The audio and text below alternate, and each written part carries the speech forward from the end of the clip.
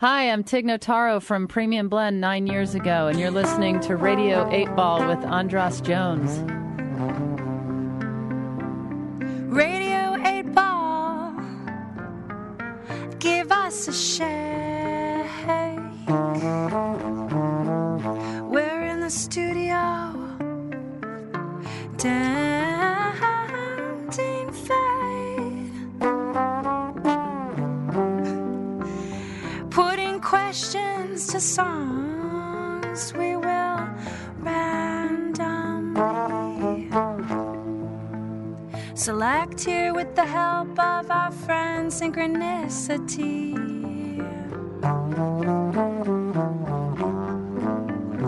It's the Radio 8 Ball Show.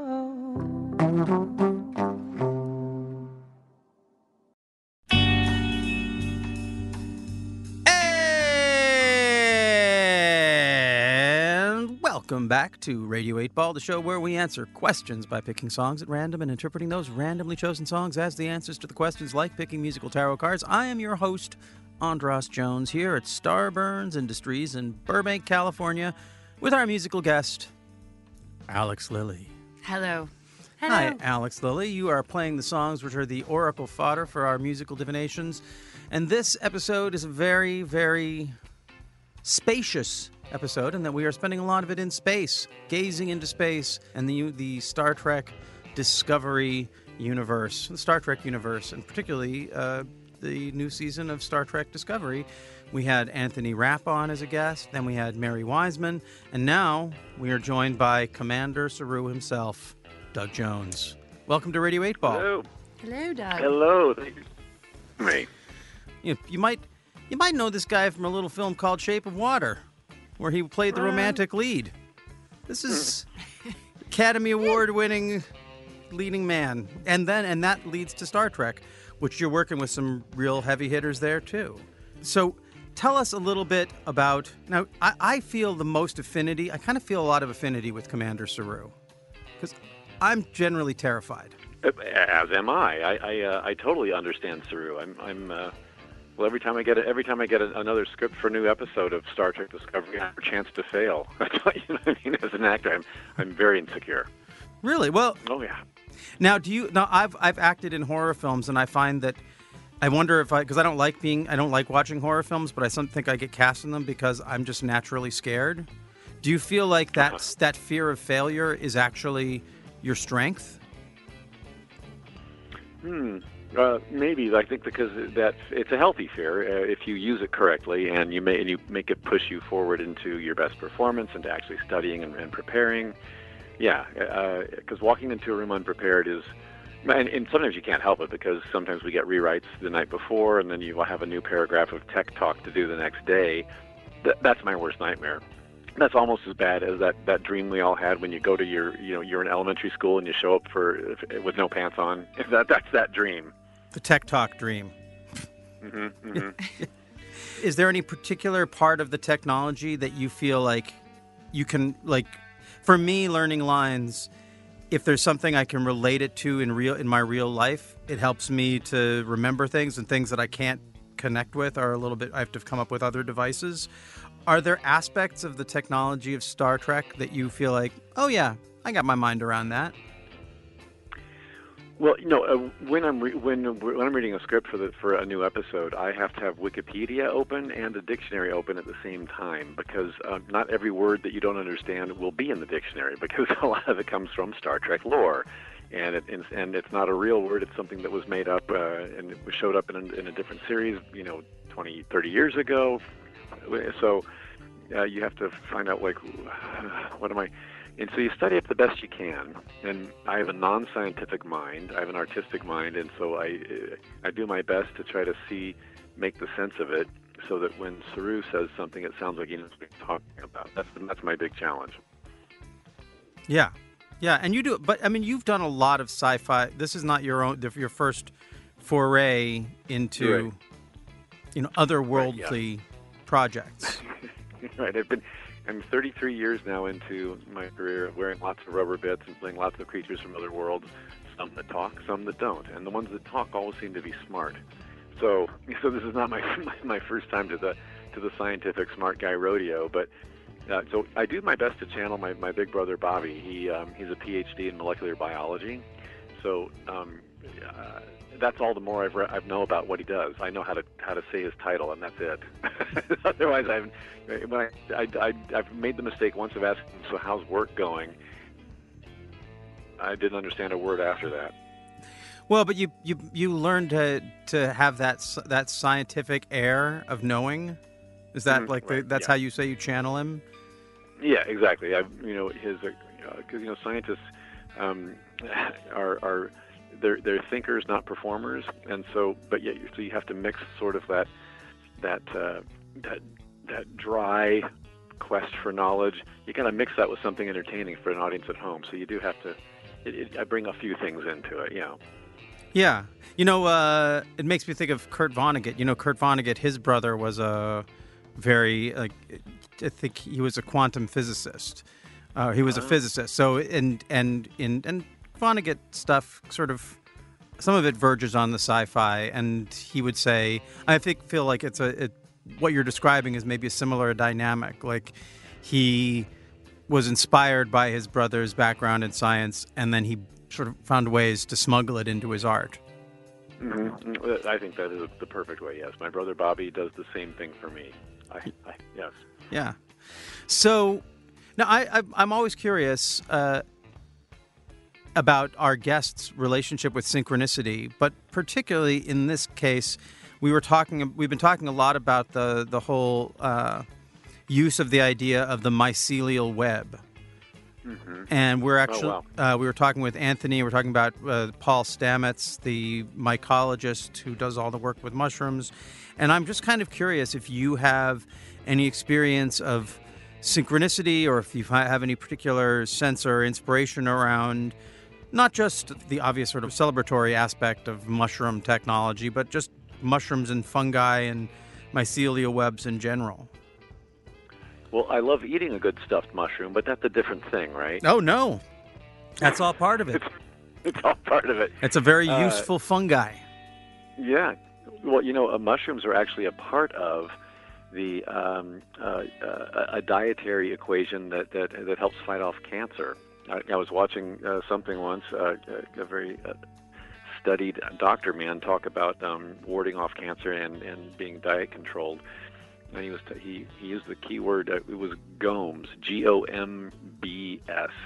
It was greens, onions, mushrooms, beans, berries, and seeds. GOMS. That was the formula. It should be in your diet every day. So I was never conscious of mushrooms before this, as far as like, I gotta work those in. And now I absolutely love mushrooms. So not only do they help us fly very, very fast around the galaxy, but there's another mystical power to them as being very healthy. Yes. We're going to get to your question, but one of the things that I find, and my mind went there because you were talking about you use the mushrooms to surf the galaxy, but then you've never see the crew of the starship eating the mushrooms that are grown in your greenhouse. Right. Wouldn't that be unfortunate? Like, hey, we got to get to point B. We wipe our mouths. Sorry. But then it also made me think one of the most disturbing parts of the first season of Star Trek Discovery was going to the place where your species are consumed, are consumed as food by is it the Klingon? Like I'm getting a little lost in my Star. That was right. That's when we went to the mirror universe. Yes. Okay. Yes. The mirror version of the Kelpians were indeed food for Emperor Georgiou and her gang. It was like a delicacy, especially the threat ganglia. It was like the really desired part. I guess there was something about that made the character make a whole bunch more sense to me, like the fear and like the fear reaction that your character has in his ganglia. Right, well, is that what it is? Right, the threat ganglia. Yeah. Right? Now that all comes in. So that's the mirror universe, but in the prime universe, we're going to be visiting my home planet this year in season 2. We're the whole season we're following a trail of proverbial breadcrumbs around the galaxy, finding with and wherever a signal goes off that draws us to it, there's something there, a situation or a people that need us, that are in dire straits of some sort, and we have the tools and answers to fix whatever we're chasing. Or one of those signals comes from the planet Kaminar, which is my home planet. So we find myself back there for the first time since I left to join Starfleet, and that's when now we're going to have some questions answered, like what is my society like, and because it's been said many times that I'm a prey species, and so that begs the question: well, who's the predator then? Well, yeah. We're going to meet them. We're going to find out all about that, and what the relationship is, and how that ever came about, and how in the short treks that have already aired now in the States, my short story called "The Brightest Star" gave you some backstory and showed a flashback of me when I was a teenager, sort of Kelpian, and how my inquiring mind got me to make first contact with Starfleet, and how I actually got scooped up by them and taken into their fold. But I had to. When I left Kaminar, they only took me with one condition, that I couldn't come back, because my people on Kaminar were a pre-warp society. We get into Starfleet, and that is post-warp, and so of course General Order 1 comes into play, where I'm not to interfere with the pre-warp people until they get there on their own. So it's like, oh, this is so unfortunate. So I have a lot to deal with here in season 2, and we get a few episodes in. Well, it is one of the more complex characters, I feel like, in the show. So I'm looking forward to seeing how it develops. As I say, I relate because I feel like a prey species sometimes myself. Right. The world wants to chew us up out there, don't they? Yeah, yeah. So, well, let's get into your musical divination here. We have Alex Lilly with a list of songs. We have our Wheel of 8. And now, what is your question for the Pop Oracle? Well, now of course, being a pop oracle, I figured, this is actually very thematic. A very popular thing right now are these collectibles called Funko Pop figures. Have you heard of them? No. Funko Pop figures. Funko Pop figures. And the figures are like from movies, television, sports figures, any kind of pop culture icon or character is represented in a little bobblehead-looking sort of doll. They're very big in the head and very tiny in the. And so any character you can think of from film and television, licensing and rights are acquired by Funko, and they make them into these little pop figures. I am now 9 of them. A gray alien from the X-Files, the Mother Ghost from Crimson Peak, Nosferatu. I did a remake that's coming out this year, so this one does count, Nosferatu. Abe Sapien from the Hellboy movie, the Silver Surfer, Pan and the Pale Man, both from Pan's Labyrinth. And there are 2 versions of me as the Amphibian Man from The Shape of Water in this particular line of toys. So those are 9, and if they get the rights to the licensing rights to Star Trek, then there's a very good possibility we could have a Saru one that would be my 10th. So my question for the Pop Oracle would be: are Funko Pop figures going to go the way of the Beanie Baby? Or do they have staying power? That is a great question. Wow. And I'm sure a lot of fans want to know because they're heavily invested. Will they go the way of the Beanie Baby, or will they have staying power? And now, to engage the Pop Oracle, I am going to spin the Wheel of 8.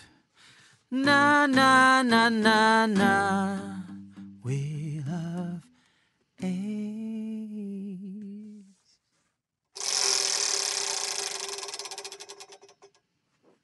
Song number 6. Which is Night Drive. A song called Night Drive from Alex Lilly. All right.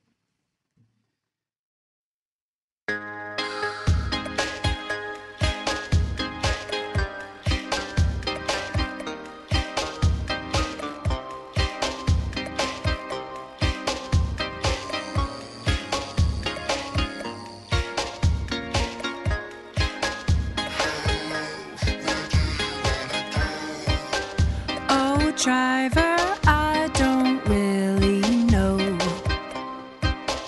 Oh, oh, oh, oh.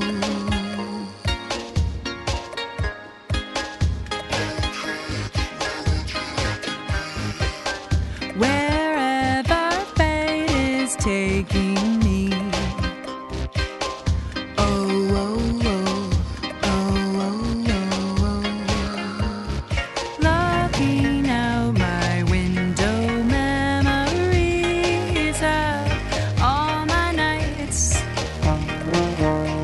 Eternity is taking me on one long night drive, running through lights. I don't smoke, but please give me a light. Oh, oh, oh.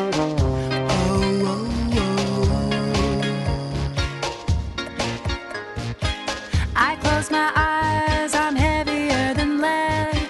My whole life just happened in my head. Oh, oh, oh, oh, oh, oh, oh.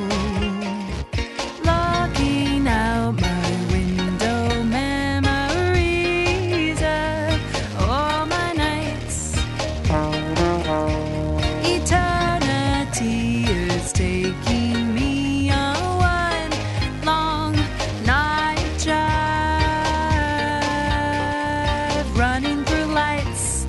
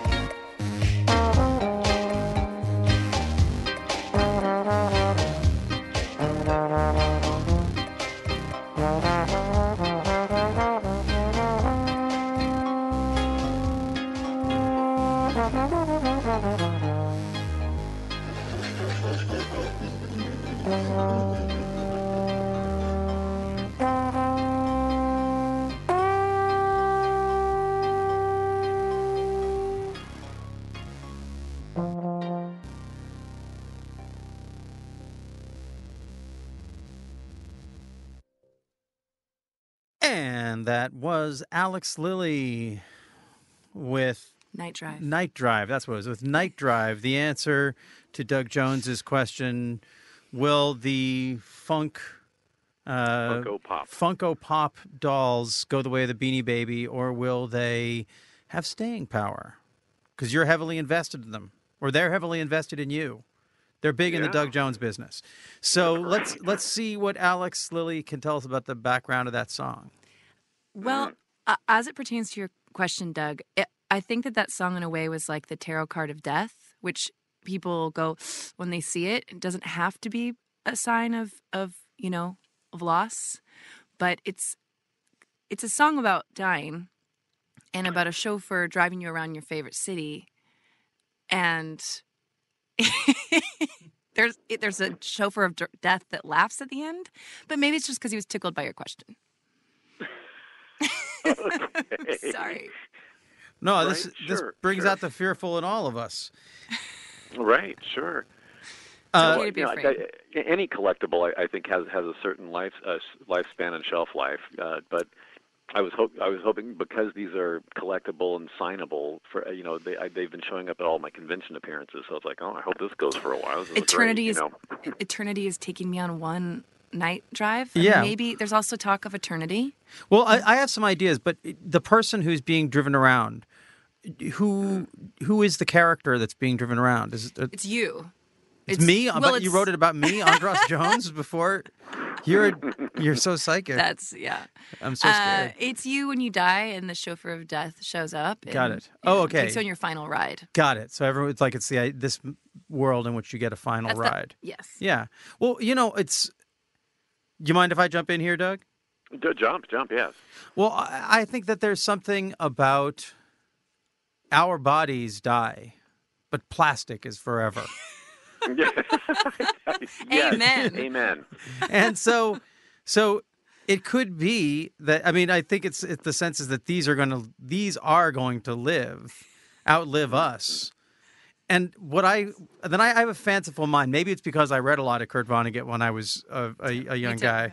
and I think about something like that. I think, well, can you imagine like miners who discover Earth in 500 million years, and they find these stores of plastic, of little Funko dolls, and they become this incredible resource. This incredibly valuable resource on this to this other civilization that has no context for it, but they just find the storehouse of all these, and they all are your face, and you could end up powering a whole civilization just with your Powering it, what, on joy? no, with his Funko dolls. I mean, they throw them in the Funko machines, got it. and they make the Converts it Funko into juice okay. that runs the Funkos. I don't know what the Right, because they'll find a way to make plastic like the fuel of the future. Right. And then Uh-huh. and I'll be rich in fuel. Yes, Well- I'll be like an oil baron, but in the future. well, it's more like children's you'll children. be they won't know. I mean, they won't know what any of it means. They won't know Doug Jones. They'll just know these faces on their fuel. They're like, wow, that's really cool. I don't know. I think about as a creator of artifacts, I always think about how they may be repurposed in the future, because we never know. Right. So they could be coffee table legs for all I know. well, I mean, and so you do a lot of the cons. Is that right? That's what yeah. I'm gathering. No, I do. Yeah, and Oh, yeah. and not just. I mean, now that you're in the Star Trek universe, you're going to be doing cons for the rest of your life. Even more so, Yeah. right? But for what do you get invited to cons most for? What do people before? Well, obviously, Shape of Water is huge, Right. Well, but I started doing conventions back in 2006, and my drawing card then was the first Hellboy movie. Since then, Pan's Labyrinth and Hellboy 2 and Fantastic Four: Rise of the Silver Surfer, that got me on the comic book circuit. Of course, with the Hellboy and Silver Surfer, my big comic book convention draws. My horror conventions and fantasy conventions would involve the Pan's Labyrinth, and I was also the title character in the Bye Bye Man, which was in theaters 2017, and I was the lead gentleman of the Buffy the Vampire Slayer, the Hush episode, but for Buffy fans, they're still very devoted to that show. They all know who I am from that. The list goes on. I've got 33 years of wackadoodle-doo credits that somebody's going to want an 8x10 signed from that thing. But Star Trek did take all those appearances into the stratosphere recently. In the last year. yeah, the Bye Bye Man's when you're talking about that sounds like that could relate to this song too, like Kind of. that guy, Yeah, the kind driver of. is the Bye Bye Man, right? Kinda, yeah. So, Yeah. I mean, I hope he's not coming to claim all the Funko Pops, though. I don't want to do that. Funko Pops. That's what it is. Pop. Funko. Why do I? Because you said Pop Oracle. That's why it's like, get out of my lane, Funko. Right. Right, exactly. I don't own Pop. Yeah, that's what the kids are saying out there on the freeways. Exactly. Yeah. Well, I guess. Yeah, I guess the in the end, that's. The Pop Oracle did give you the all things must pass answer. They're like, Oh, sure. yeah, we're all, it's the fact is everything, it's the Buddhist truth that everything eventually dies and disappears and becomes sand and nothingness. And yet we have much to enjoy here. That's right. And let's live in the here and now. Let's live in the, we're doing a fun little time travel thing here. So we're recording this episode on February 14th. The new season of Star Trek II drops in 3 days on the 17th, right? I'm seeing it on buses. January 14th, yes. Sorry, January 14th. What was I saying? I was like, it's Valentine's Day? Did I say February? Sorry. It's January 14th, Get me out of here. and the new season starts in 3 days, January 17th, right? 17th, that is correct. Yes. But this episode does not come out to the beginning of March. Oh, we'll be So- well into the season by then, yeah. Yeah, we'll be well into the season. Now, CBS got in touch with me, and they were like, no spoilers. No spoilers. But if you told us something that was in the first episode, I mean, everyone would already know. Well, all I can tell you is we're going to pick up right where we left off. Okay. With the USS Discovery, and what happens from there is anyone's guess. Thanks for listening to Radio 8 Ball. We hope today's musical divination brings and brought the sync to you wherever you are. For more info about our show, visit radio8ball.com, where you'll find the Radio 8 blog, our Patreon campaign, and where you can download our Radio 8 Ball app that allows you to engage the Pop Oracle directly in the form of every song ever performed in the history of Radio 8 Ball. If you enjoy the show, please subscribe to us wherever you get your podcasts. And if you give us good reviews and ratings, that really helps get the word out. Until next time, I'm your host, Andros Jones, wishing you lots of spine-tingling synchronicities, connections with the natural world, and all the inspiration you can handle. It's the Radio 8 Ball Show. It's a good show.